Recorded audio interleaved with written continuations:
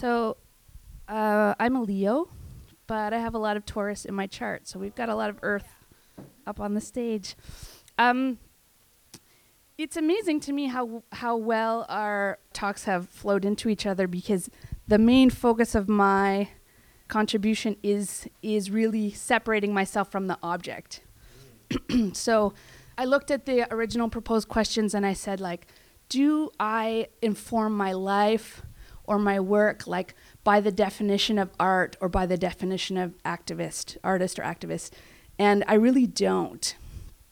I really am inspired by many things, and a lot of them are not art, and a lot of the things that are meaningful to me are not art and are not activism. And I don't really separate it when I'm considering what's motivating me and what's pulling me in what direction. And I also, yesterday we got together to discuss the panel, and we were looking at Stefan's picture of the helicopter over, and I started thinking about myself at that time in 2001, which is when this picture was taken. So that's 15 years ago. And I had just moved to Montreal. And I really, like, literally when I moved here, we drove down Sherbrooke Street to the residences at Concordia. And I saw people talking to each other, and I thought, how the fuck am I going to make a friend? Like, how am I going to talk to someone on the street, and how are we going to go to the park? Like, I felt really isolated and, like, baffled by just that idea.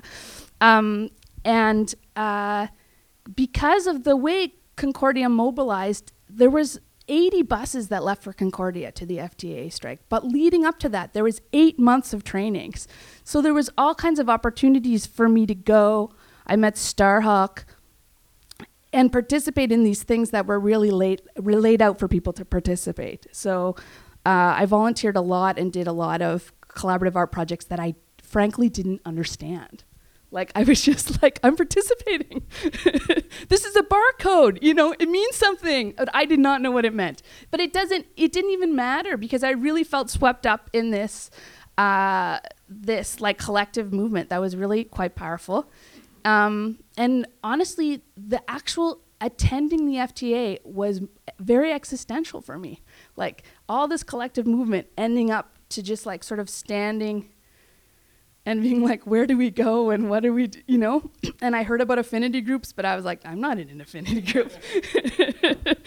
I'm not at the Spokes Council. I don't, And then the other thing that was happening for me at that time was that I was, like, looking for queer community. And I'd really love to know, like, why the word community is attached to the word queer in a lot of times. Or, like, I was like, how do I have a girlfriend? Where do I go? How does it work? And, you find those people, but what I found if I'm really honest, what I found initially is that I had to really pretend that I knew more about my queerness than I did. And I had to really fake it. And so what that meant was, like, I really had to be inauthentic to be accepted. I had to pretend I knew more about sex. I had to pretend I knew more about culture. I had to pretend I knew more about Ani DeFranco, like, the cultural signifiers and my own life. I had to construct an identity to be accepted. And so I made zines where I, like, literally narrated my life in a way that it wasn't true, And you soon hit a wall if you have to be dishonest to be accepted. Like, you can't go very deep if you can't be yourself. So we can go to the next slide. One person that really changed my life a lot and continues to is James Baldwin. And he was a Black writer, died in the 80s, and he writes a lot about love in a really deep way. And he wrote a really important text called Giovanni's Room. And there's like gay love in this book. And so in this book that I brought, that's really cool, it's 4 interviews with James Baldwin. There's a white gay magazine writer who says, like, so you're gay, right?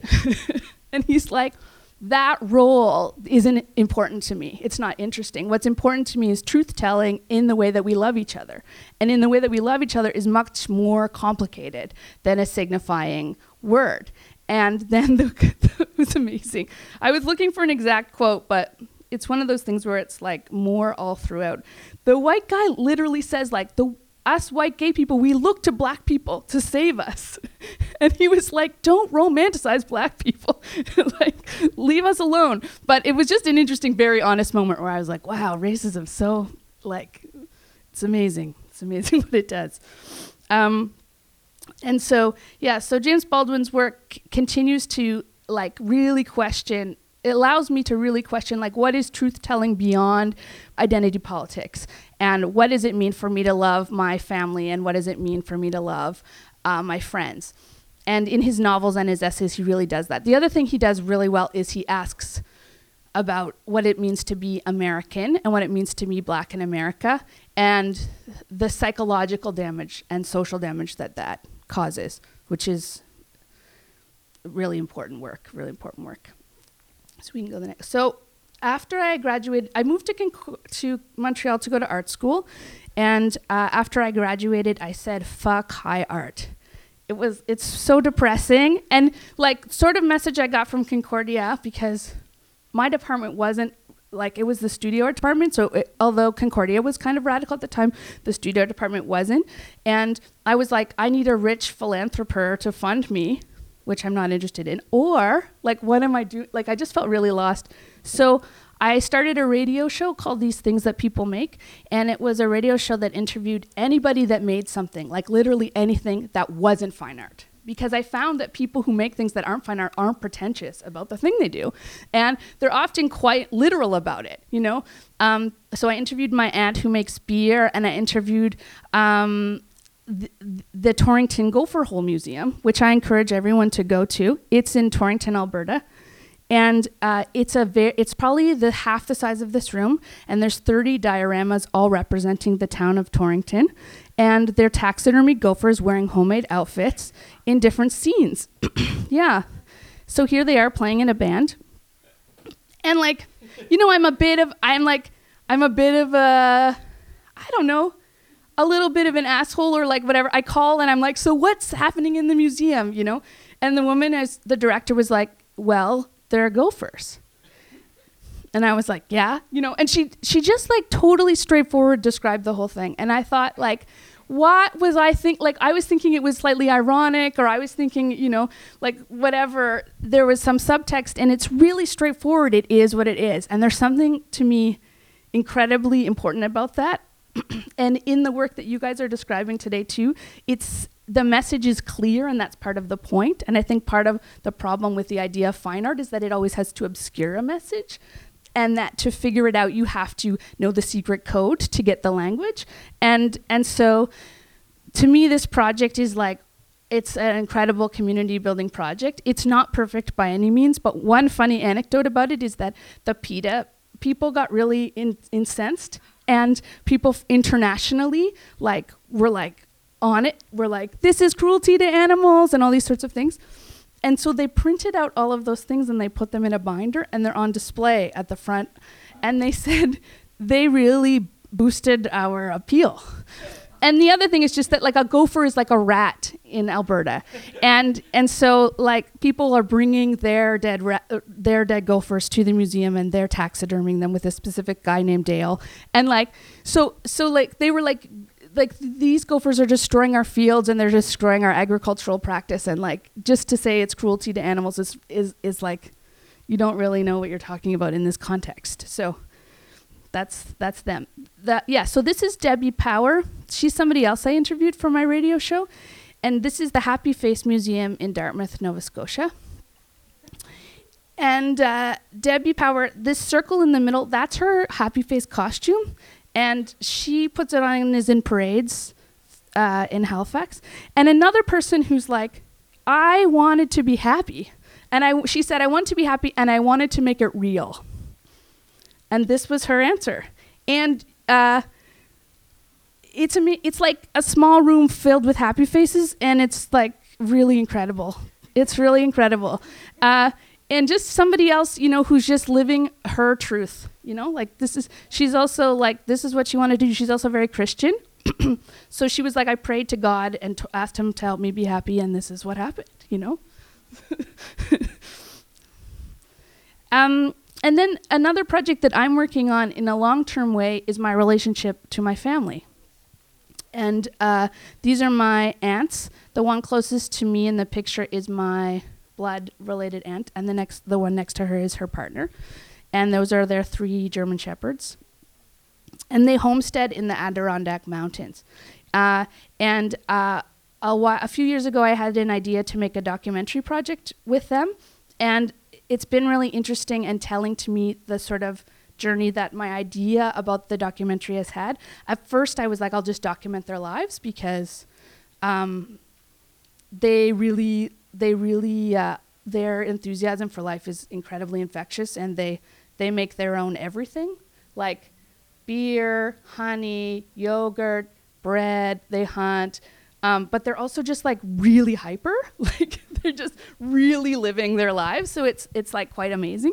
And then I thought I could do it about how like they're lesbians and I'm a lesbian, but we're different generations, and what are the differences? But I realized what I was doing also is that I was projecting my embarrassment of them into the movie. So then at a certain point it was like embarrassingly but true gonna be about how like I was cooler than they were or something, you know, to describe it in a crude way, you know, because I was looking at ways that they were like oppressive, and then I was like, I have to look at the ways I'm oppressive if I'm gonna look at how they're oppressive. And then I was like, oh, you know, the language has just changed but nothing else has really changed. So that's also interesting.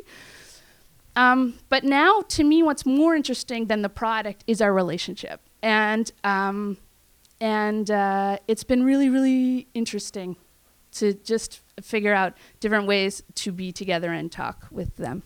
So this is somebody else who's been really influential to my life. His name is Samuel Delaney. He's a sci-fi writer. And he wrote this book called Times Square Red, Times Square Blue that chronicles the porn theaters in Times Square in New York City in the 70s and 80s. And he looks at the cross-class sexual contact between people. And for him, this is a place really where the most intense cross-class contact happens. And he also writes about being in serious relationships with people who we typically perceive as like undateable in our society. So he dated and lived with people who were homeless for a long time. So just it was really important to me to read that, like, and made me think about who I don't think of as human as us and how that is really problematic. So to talk about sexual love being more inclusive was really profound for me. So I'd recommend that book. Matilda Bernstein Sycamore is a writer and editor who lives in San Francisco, and she did this great book called Why Are Faggots So Afraid of Faggots? And to me, it's like the best anthology I've ever read. And it's really hard to make an anthology that holds together and is not really surface. And she encouraged the writers to go from the personal to the political, or from the political to the personal, and always in that move there's a contradiction. So it's really beautiful in that it just really shows honestly how people are in life. And it was a great book. And this is C.A. Conrad. This is one of C.A.'s books here. And C.A. is a poet who was one of the first people that I read, who's also included in that last anthology, who writes about fat desire as a gay man and being a working class fat person. And I found it to be incredibly, it gave me a lot of hope to read it. And he also uses a lot of all caps sentences, and I really love them. So I'd really recommend CA. And then this is Mylène St. Pierre. And Mylène just opened a plus-size frippery in Montreal. And it's on its second day at the roller derby today. And to me, it's very important for everyone to be able to buy clothes, and it's currently not possible. So it's very important to me that she's doing this project, and I met with her to talk to her a little bit about it a while ago, and she talked about being at a No Lose conference. No Lose is a like fat lesbian association in the States, and they set up a frippery there where people tried on clothes and sharing clothes with each other, and just how profoundly moving that was for her.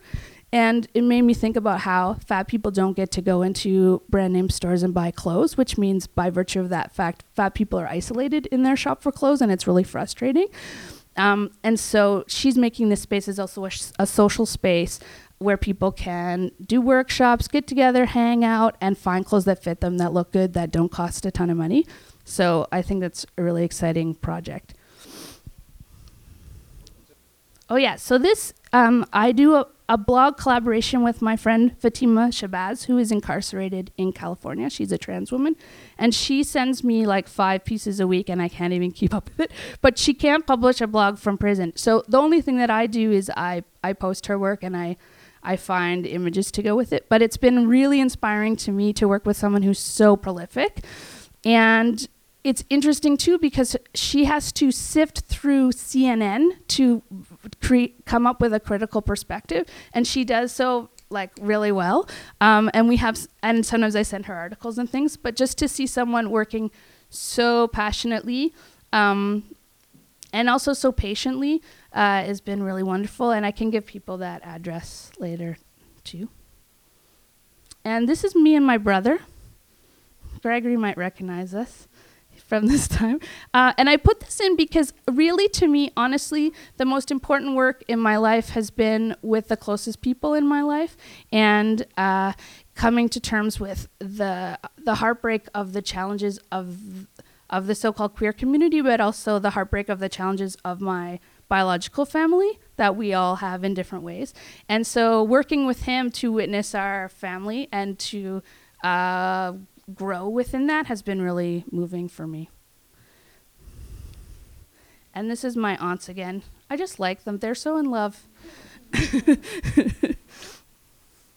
And then finally, I thought I'd talk about one project that I'm currently working on, which is a series of films. When my grandmother was about a year before she died, she and I took this walk down the halls of her retirement home, and she said, "What are you going to do this winter?" And I said, "I don't know, honestly."